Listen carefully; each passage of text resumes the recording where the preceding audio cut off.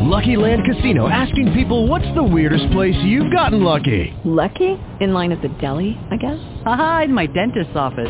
More than once, actually. Do I have to say? Yes, you do. In the car before my kids' PTA meeting. Really? Yes. Excuse me, what's the weirdest place you've gotten lucky? I never win and tell. Well, there you have it. You can get lucky anywhere, playing at LuckyLandSlots.com. Play for free right now. Are you feeling lucky? No purchase necessary. Void where prohibited by law. 18 plus. Terms and conditions apply. See website for details. Blog Talk Radio. Good evening and blessings, and welcome to another installment of the Gist of Freedom Estate. This show is produced by acclaimed historian, educator, and author Leslie Gist, and serves as our weekly live online discussion to celebrate the African American experience by honoring all the people, past and present, black and white, who, with faith and focus, are preserving our rich history through literature, the arts, the skilled trades, and the humanities. We thank you for joining us tonight, and we'd love you to be a part of tonight's discussion by calling in with your comments or questions to 347-324-5552.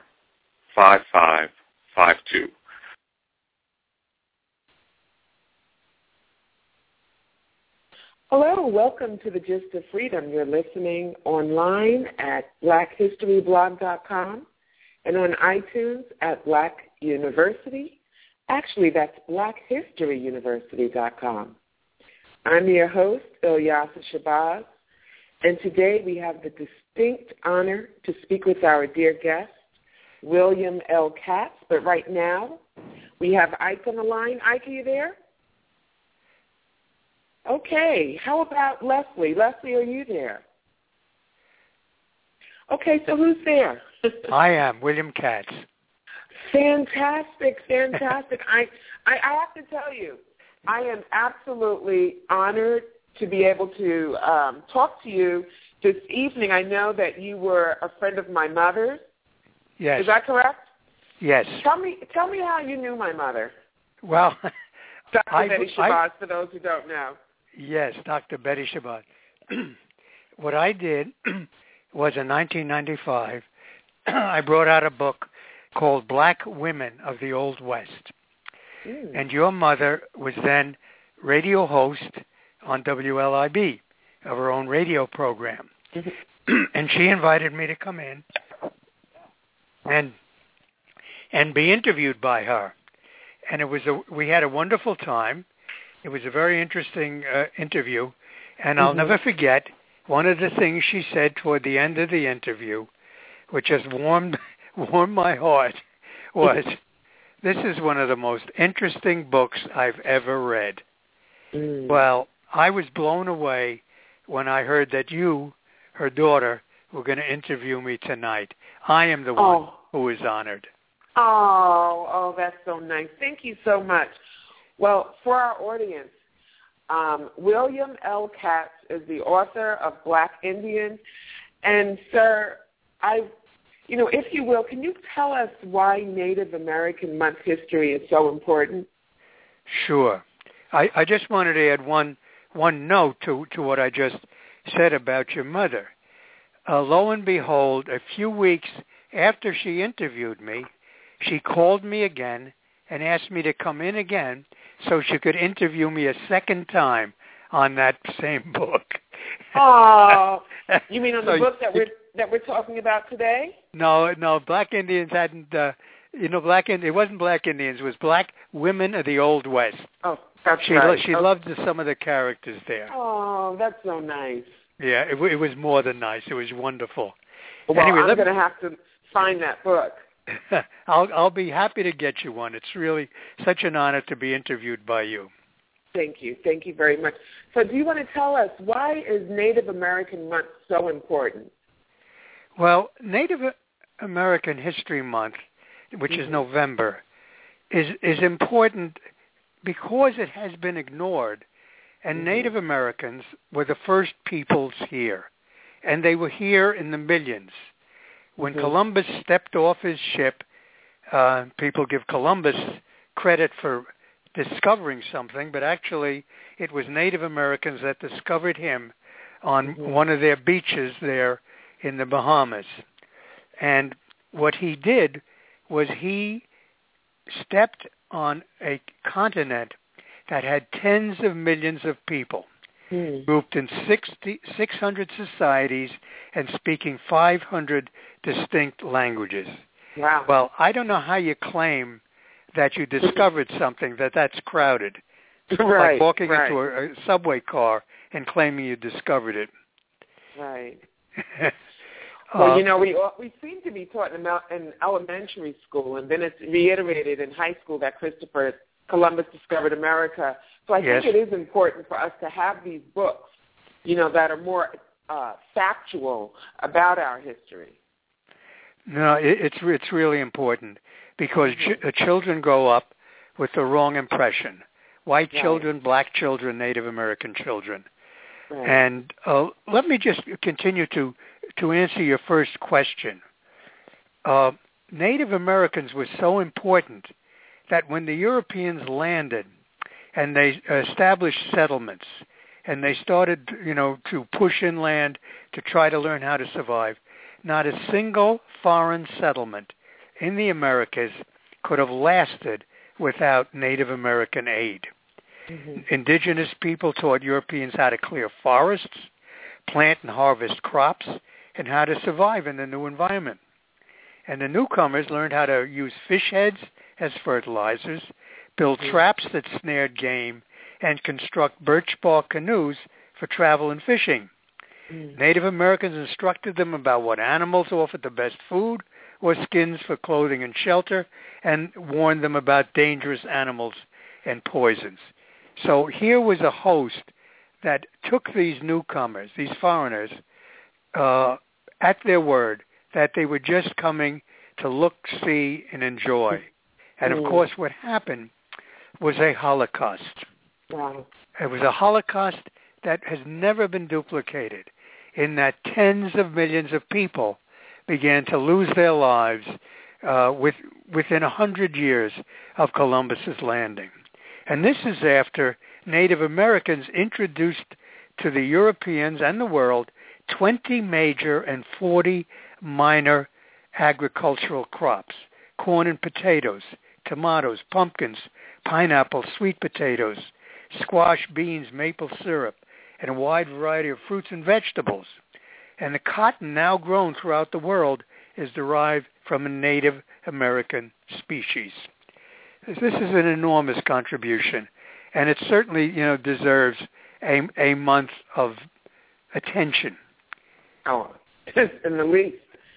We keep talking about the importance of history and understanding that all ethnic groups make up today what we know as America. And, I personally believe, and I'm sure many others, that every child deserves an opportunity to feel good about themselves. They deserve an opportunity to experience self-love. And I think if we give credit to all ethnic groups for their different contributions, that there's enough love in there for everyone. Especially, I'm going to stay focused on the Native Americans right now in this discussion.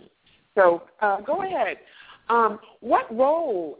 First, let me go back to these indigenous Native Americans. Yes. The first people who were here. What would you say they contributed to world knowledge? Well, besides the specific survival skills that they taught and crops they introduced, the Europeans learned how to make and use canoes, snowshoes, moccasins, dog sleds, hammocks, and smoking pipes. The rubber balls, central to most of today's athletic contests, were introduced to the Europeans by Native Americans. And they were shown also, the Europeans, new ways of creating crafts, jewelry, and preserving leather. But beyond that, they really learned a lot more, or they could have learned even more if they had been respectful of the Native Americans that they met. Because Native Americans had really new ideas, certainly new to Europeans, of tolerance and democracy. Native American societies were set up for discussions. Women played a very crucial role in most Native American societies. And matter of fact, many of them were matrilineal, which meant the prestige part of the family when people married was the female part, the bride's part of the family. But some European philosophers did study Indian concepts of freedom and self-discipline and the whole idea of commitment to community, that you grew up in the world. You weren't just an individual. You had a role to play within your own family, and you had a role to play within your community. And the other thing they had was the acceptance and adoption of helpful foreigners and tolerance of differences. This is something the Europeans sorely lacked. A few of them learned it, but not many. Right, and I think that was, it sounds like the Native Americans, introduced a great culture and a great way of living to the European settlers. But it also reminds me that back on the continent, there was this thriving civilizations with learned, industrious African people who, I don't want to take away from Native Americans, but, the largest forced migration of the people in the history of mankind. What role would you say the Native Americans play with the Africans? Yes. Well, what you asked is a crucial question because if I may start this way, the first people enslaved here in the Americas were people of Native American descent because they were the first people that the Europeans encountered. Many of them, as I told you, died. Tens of millions died during this process. And the result was the Europeans needed another source of labor. So they went to Africa, and they seized people, men, women, and children coming from many rich cultures from all over Africa. And they were brought here. Now, one of the most interesting things I stumbled on when I was doing research for my book, Black Indians, was the fact that in 1526, that's long before Jamestown or Plymouth Rock or the other colonies that you and I and others studied about in public schools, the Spanish brought 100 Africans to a little place on the Petty River in South Carolina and they called it San Miguel de Gualdape. And these Africans did not want to be enslaved. The Native Americans did not take to the Spaniards because they saw them mistreating the Africans, and they remembered how they had been enslaved. And so what happened was the San Miguel was ignored by the Native Americans. The people began to starve. They didn't know how to take care of themselves, and the Africans fled to the Native Americans, and the Native Americans took them in. Now, what happened then was the Spaniards, having nobody to rely on, picked up and went back to Spain, those who had survived.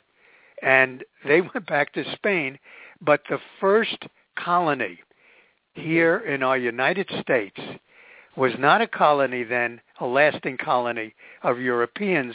It was a colony of, yes, there were newcomers, the Africans, and there were the Native Americans, the first peoples. And they made together a peaceful, harmonious colony there along the streams there in South Carolina. That's not a story you'll find in our history books, because they talk about Jamestown or they talk, about Plymouth Rock and so on. Right. Well, again, I think it's our responsibility to ensure that these stories and these facts in our history are preserved and documented. So I absolutely salute you. You're listening to William L. Katz. He's the author of Black Indians, and you can find more about him and his amazing books at www.williamlkatz, K-A-T as in Tom, Z as in zebra.com. So I have a list here, Mr. Katz, that I've compiled from our listeners, and they'd like to know what roles did these Native Americans and these locations in our country play in history. You talked about the Petty River community. Yes. What about the Maroon colonies? Okay, there's another vitally important thing. You and I, kids who went through the public schools, whether it was here in New York or anywhere in the country, we learned about George Washington, Thomas Jefferson, Benjamin Franklin, and all men are created equal, and the fight against British colonialism. Well, the fight against colonialism began way back soon after Columbus. It was led by Native Americans, and it was led by Africans, and often together. And together what they did, they formed Maroon colonies. Now, Maroon colonies means that these were colonies separate from the European settlements. People who fled from the Europeans because they were either enslaved or persecuted in some way, and they set up their own settlements out in the wilderness, they hoped, out of the reach of the European armies and officials.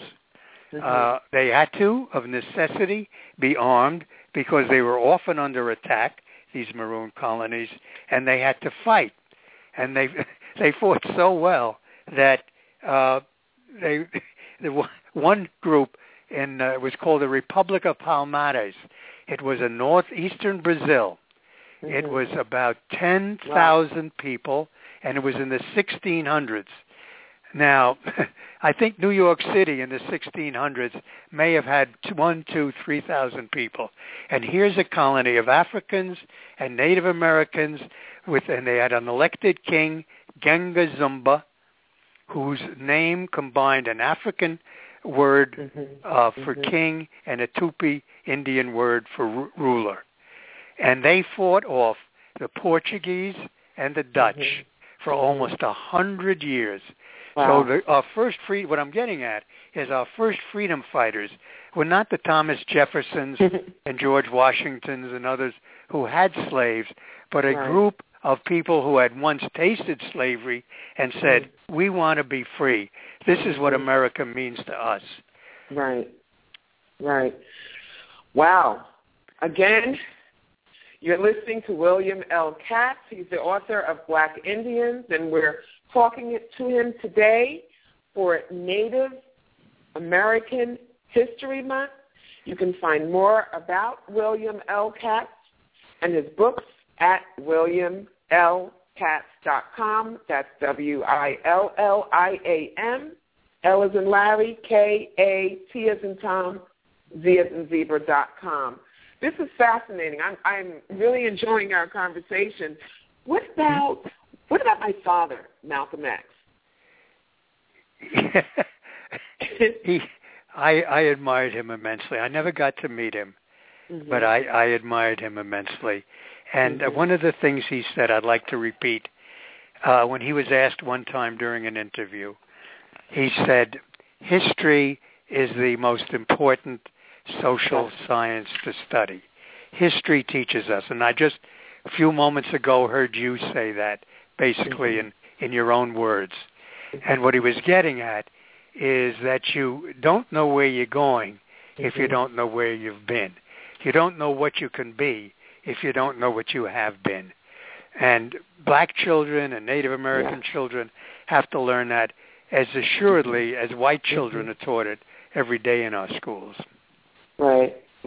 You know, I often tell young people, I also lecture, and I often compare the parallel, and my father spoke of this, the parallel oppression of the Holocaust of Jewish people. And, you know, the difference is that Jewish people teach their children to be proud of their heritage, to be proud of their experience. They know the significant contribution that they made to world history, and they teach their children and vow never to repeat it again. And so young Jewish children learn to be proud of their heritage. You know, they learn what it is to be Jewish. And you know, the difference is, unfortunately, we don't know a lot about Africa. Thank God we have this internet and so many other things. So, yes, I think it's extremely important that we do understand the importance of our identity, and all of these great things. Now, a lot of my friends or a lot of people that I know wear a lot of fur. What can you tell me about the fur? And I'm not gonna lie. I do have something hanging around in my closet, because I just do not like the cold at all, and it's terrible, for whatever reason. But what can you tell me about the fur trade? Well, when I was a kid living on 13th Street in Manhattan, we kids go up on Saturday to the RKO 23rd Street, and they always had a special program in the early afternoon for children with 3 movies, and it cost 11 cents to get in. This was in the middle of the Great Depression, and they even gave you a Hershey bar for going in. Well, one of those movies was always a cowboy movie. And I first want to say there was never a character of African descent, and that people of Native American descent were portrayed as enemies, as people who wouldn't give up their land when they should have to the Europeans, which is, of course, a big joke. Right. Now, whenever they showed the fur trade, which was Native Americans trading with the Europeans, and there was a very vigorous fur trade, they always showed that the Europeans had names like McTavish or Shurumbanot. In other words, they were always Irish or Scotch-Irish or French. But we now know that an enormous number of the fur trappers were African American. And one of them I'd like to talk about in particular is a fellow named Jim Beckworth. Jim Beckworth was an apprentice to a white man, and when the man interfered with his right to see his girlfriend, he slugged him and headed out for the frontier. And he lived... What? I said, well, okay. That's right. Freedom is freedom. And Absolutely. He got out there, and he discovered a pass through the Sierra Nevada mountains that leads into California. This was in 1850. Well, we all know that what happened around that time was the gold rush. And Beckworth Pass, it's still there. It's still there on the map of California, in northeastern California, was an important path to a lot of the immigrants coming through there. Beckworth went on to become a chief of the Crow Nation. He went on to fight in a couple of wars and be a very sought-after scout for the U.S. Army. And he's just one example of black people who were important in the fur trade. The Bonga brothers up in Minnesota intermarried with Native Americans and took part in the fur trade. So this is an unknown part. It never got into Hollywood movies, and it never even got into our history books. Callers, I see you. Callers, I do see you. We will open the lines in, let's say, about 7 more minutes at 8:30, so stay on the line. Keep calling. We're here. We're online listening to William L. Katz. He's the author of Black Indians, amongst so many other great books, and you can find him on his website at williamlkatz.com. Wow, that's really something. So what about the Seminole Nation? What can you tell me about them? Well, I'm glad you asked about it, because the Seminole Nation in Florida is made up of 2 major elements. The Seminoles were a break-off segment of the Creek Nation, the Creek Native American Nation. And they were chafing under what they considered kind of ethnic discrimination. So they headed south from Georgia into Florida, which was then claimed by Spain.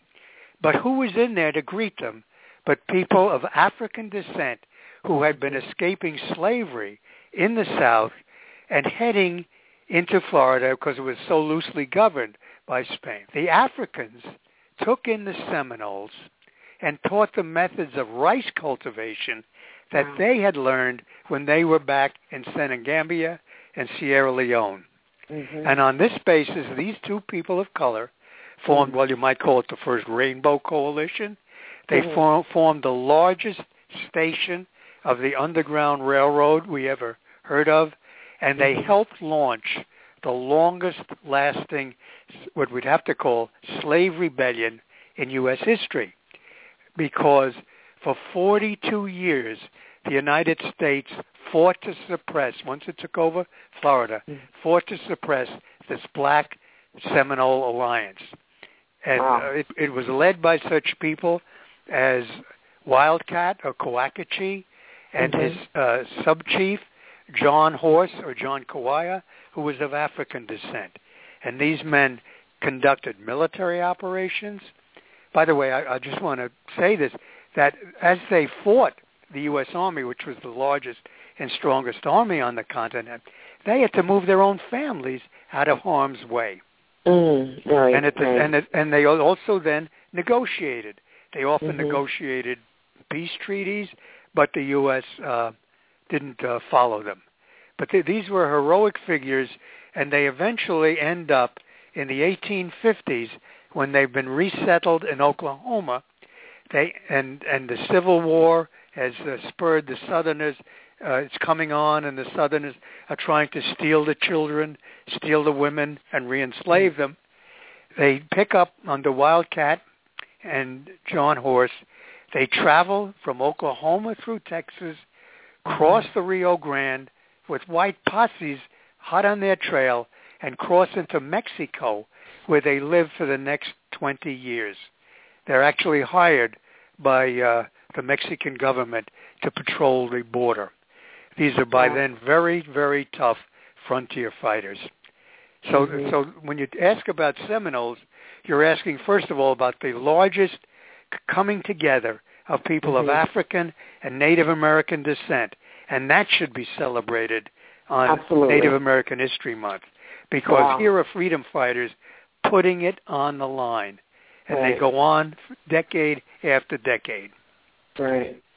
And the thing is that, I don't know that we have to make sure that our young people understand the social climate, the psychological trauma that these people, the indigenous people of this country, the Native Americans, the African people who were enslaved, that they understand the social climate that, these people were living under, and the importance of compassion, the importance of brotherhood, that when you understand all of this history, you understand the shoulders upon those we all stand today. And so we have to understand and learn this history so that we can give honor and praise to all of those who deserve it.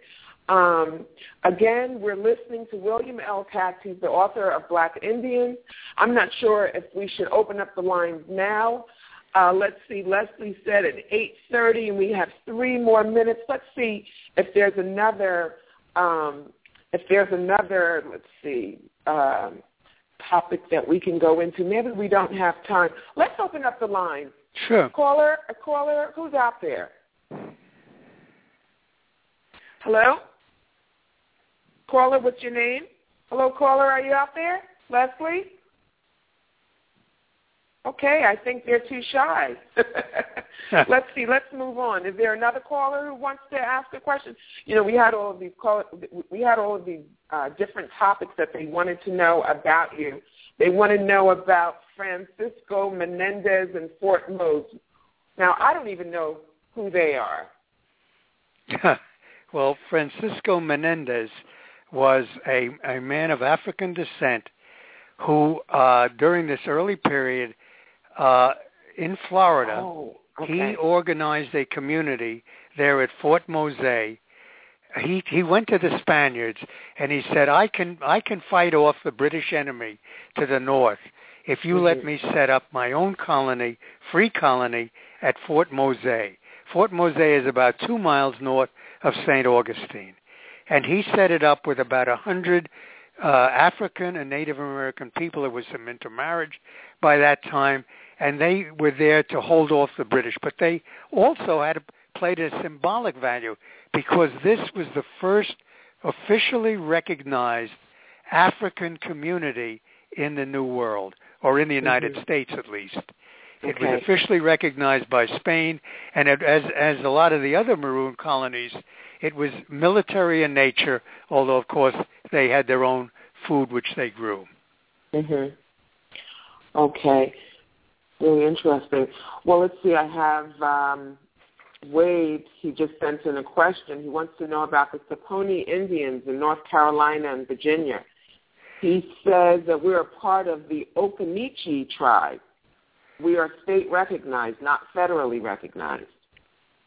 Okay. Can you say anything about that? I can't comment on the specific, and by the way, I don't use the word tribe.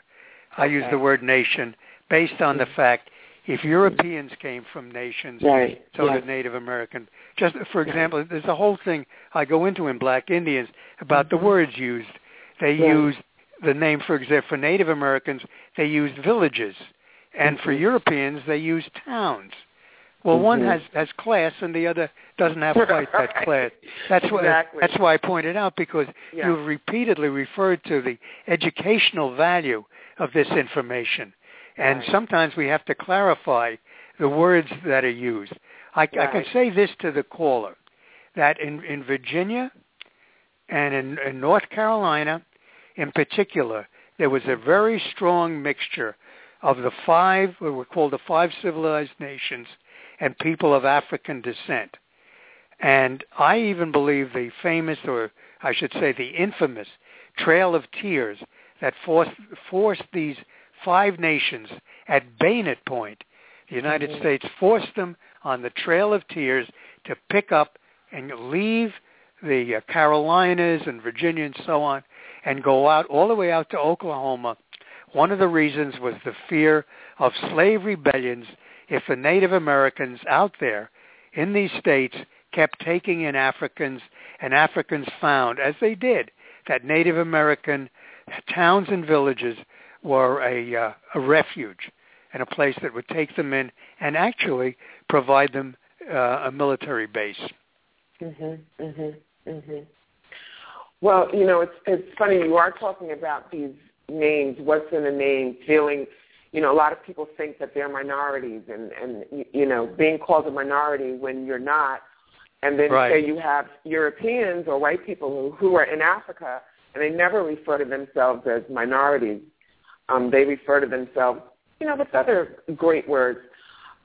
What about the controversy surrounding an NFL team, the Redskins? What's in a name, and why do some people find these names so offensive?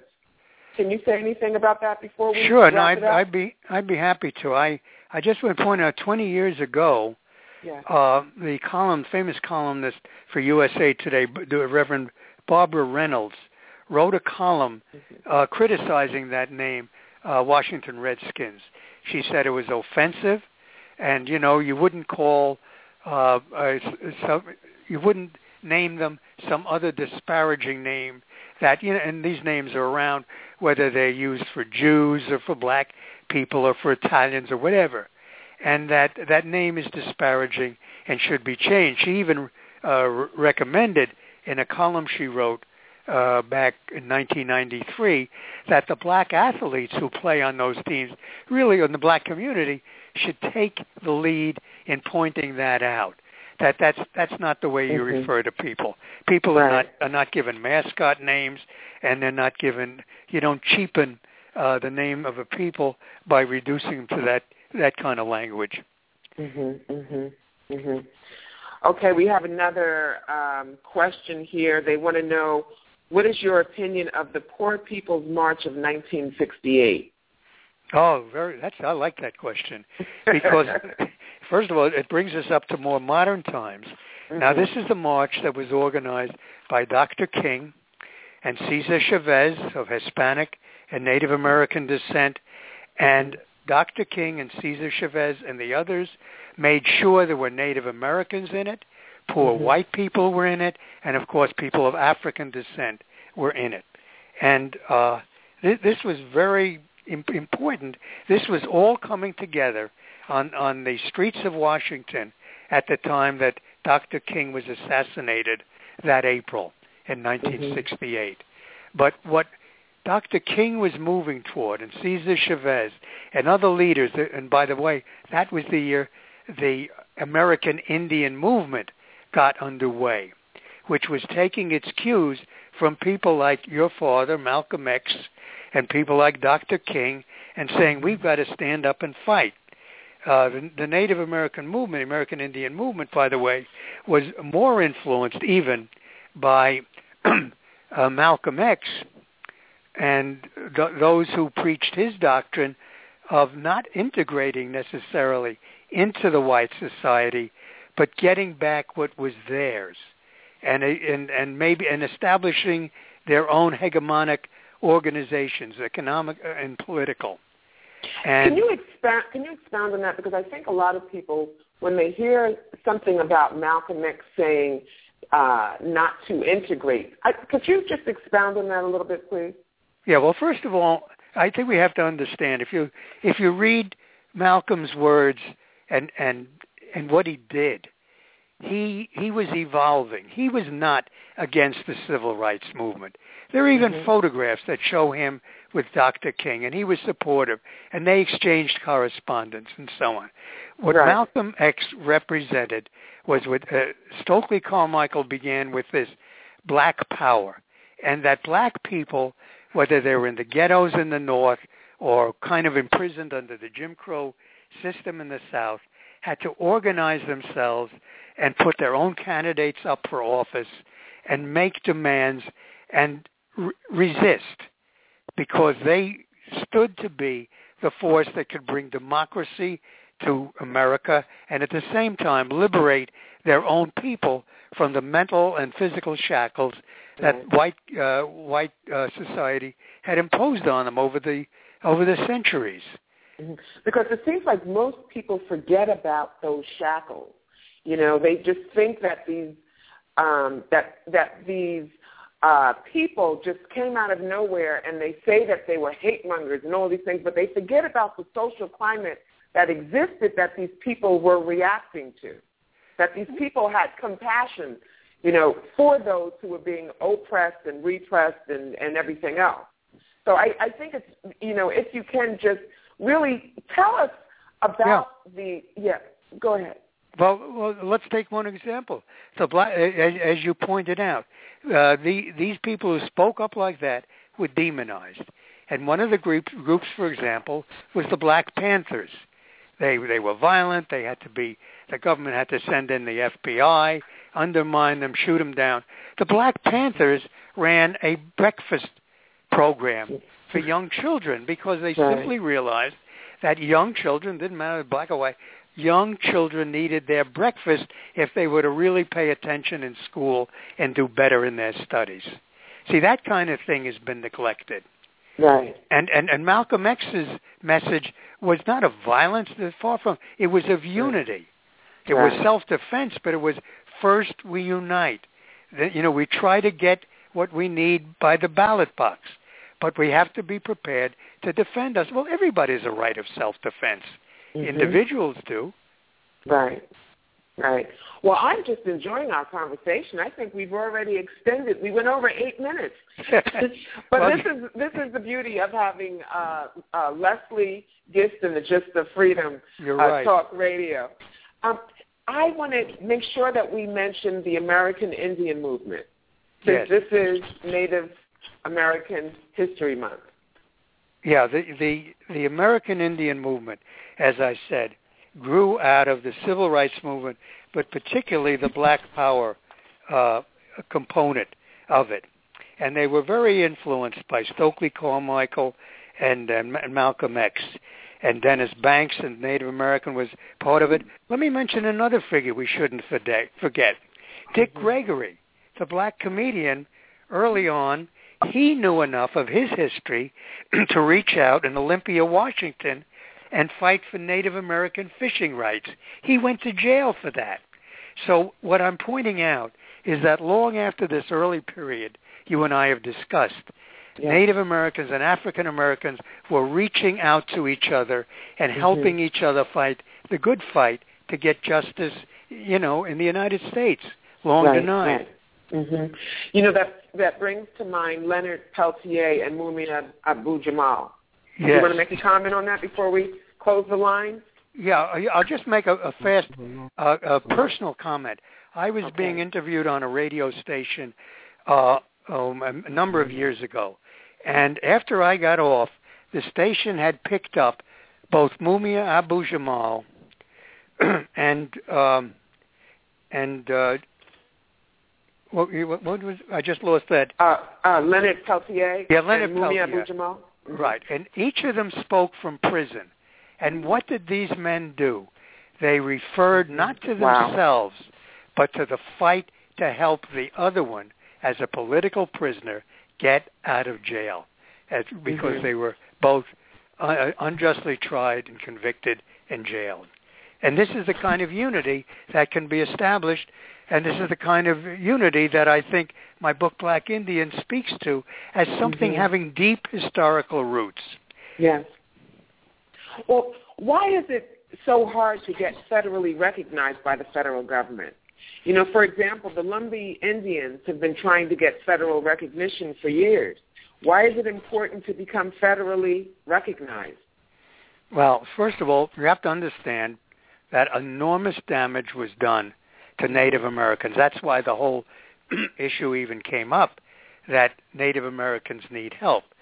Some of the worst starvation, some of the worst poverty, and so on are on Native American reservations, just as some of the others are in ghettos where African Americans don't have a chance to get the education and the jobs that they should be given. But Native Americans finally, at some point in the 1880s, the government began to recognize them and grant them certain rights and provide certain services and certain monies for their development. But that meant a tightening up of the rules about who would get the money. And they had to fight. Had to fight for it. They had to submit lists and claim that these were their members and they needed such and such money. And the federal government was very stingy. Matter of fact, there's millions of dollars the federal government collected in selling Native American lands and has yet to turn it over to the Native American nations. Wow, okay. Hello. Oh, okay. This is going to be our last caller. Are you actually online, or are we getting an email? No, I'm actually online. Can you hear me? Yes, we can hear you. Go ahead with your question. Hi, man. Hi. My name is Jay, and I'm from Atlanta, and I'm part of Cherokee Indians, and and I have your book called Black Indians, and I would like to say it is a very, very good book, and it's very educational, and I have been able to tell most of my other Native American friends who all live in, like, Pine Ridge in Arizona, who are like part like Navajo, and other tribes. So I would just like to say thank you and everything for this a real good book. Well, thank you very much for saying that. It's just a delight all the time to meet somebody who has read my book and finds it educational, as you pointed out, and useful. And it sounds like you not only used it yourself, but you got it out to friends. Right. That's absolutely very, very important. And I have to say, Mr. Katz, we have been absolutely... Is there someone else on the line? Okay. We have been absolutely... I mean, we've been waiting for this interview. It has been such an honor. Your book is extremely informative. I encourage everyone to go out and get it. We often hear about African Americans saying that they are part Native American, and it's true. We need to hold up these many, many, many millions, tens of millions of people who were killed right here on their homeland, the indigenous Native American. Would you like to leave any last words, Mr. Katz? Yes. First of all, Ms. Shabazz, I would very much like to thank you for being my interviewer tonight. I really appreciated your questions and the way you got me to get out a lot of information in this short time. And I would just like to once again reiterate that the people we're talking about, the African Americans and Native Americans, were our first freedom fighters. Yeah. They formed the first Rainbow Coalition. They were the first to put forth ideas of Republican government and democracy and equal representation long before 55 white men gathered in Philadelphia and wrote the magnificent words that all men are created equal. And thank you so much for having me on. Thank you and thank so Leslie much. Gist also. Yes. Yes. You're listening to William L. Katz. He's the author of Black Indians, and you can find more about him and his many critically acclaimed books at williamlkatz.com. Thank you, Mr. Katz, and I'm looking forward to our next interview. I am too. Delighted to talk with you. Okay. Well, thank you. You're listening to The Gist of Freedom online at www.blackhistoryblog.com and on iTunes at www.blackhistoryuniversity.com. I'm your host, Ilyasa Shabazz. Good night and goodbye.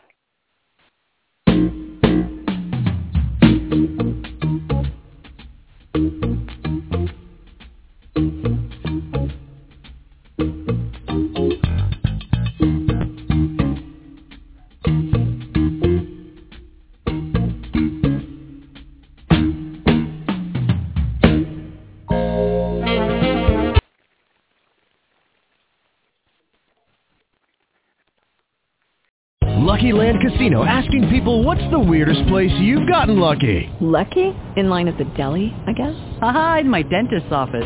More than once, actually. Do I have to say? Yes, you do. In the car before my kids' PTA meeting. Really? Yes. Excuse me, what's the weirdest place you've gotten lucky? I never win and tell. Well, there you have it. You can get lucky anywhere, playing at LuckyLandSlots.com. Play for free right now. Are you feeling lucky? No purchase necessary. Void where prohibited by law. 18+. Terms and conditions apply. See website for details.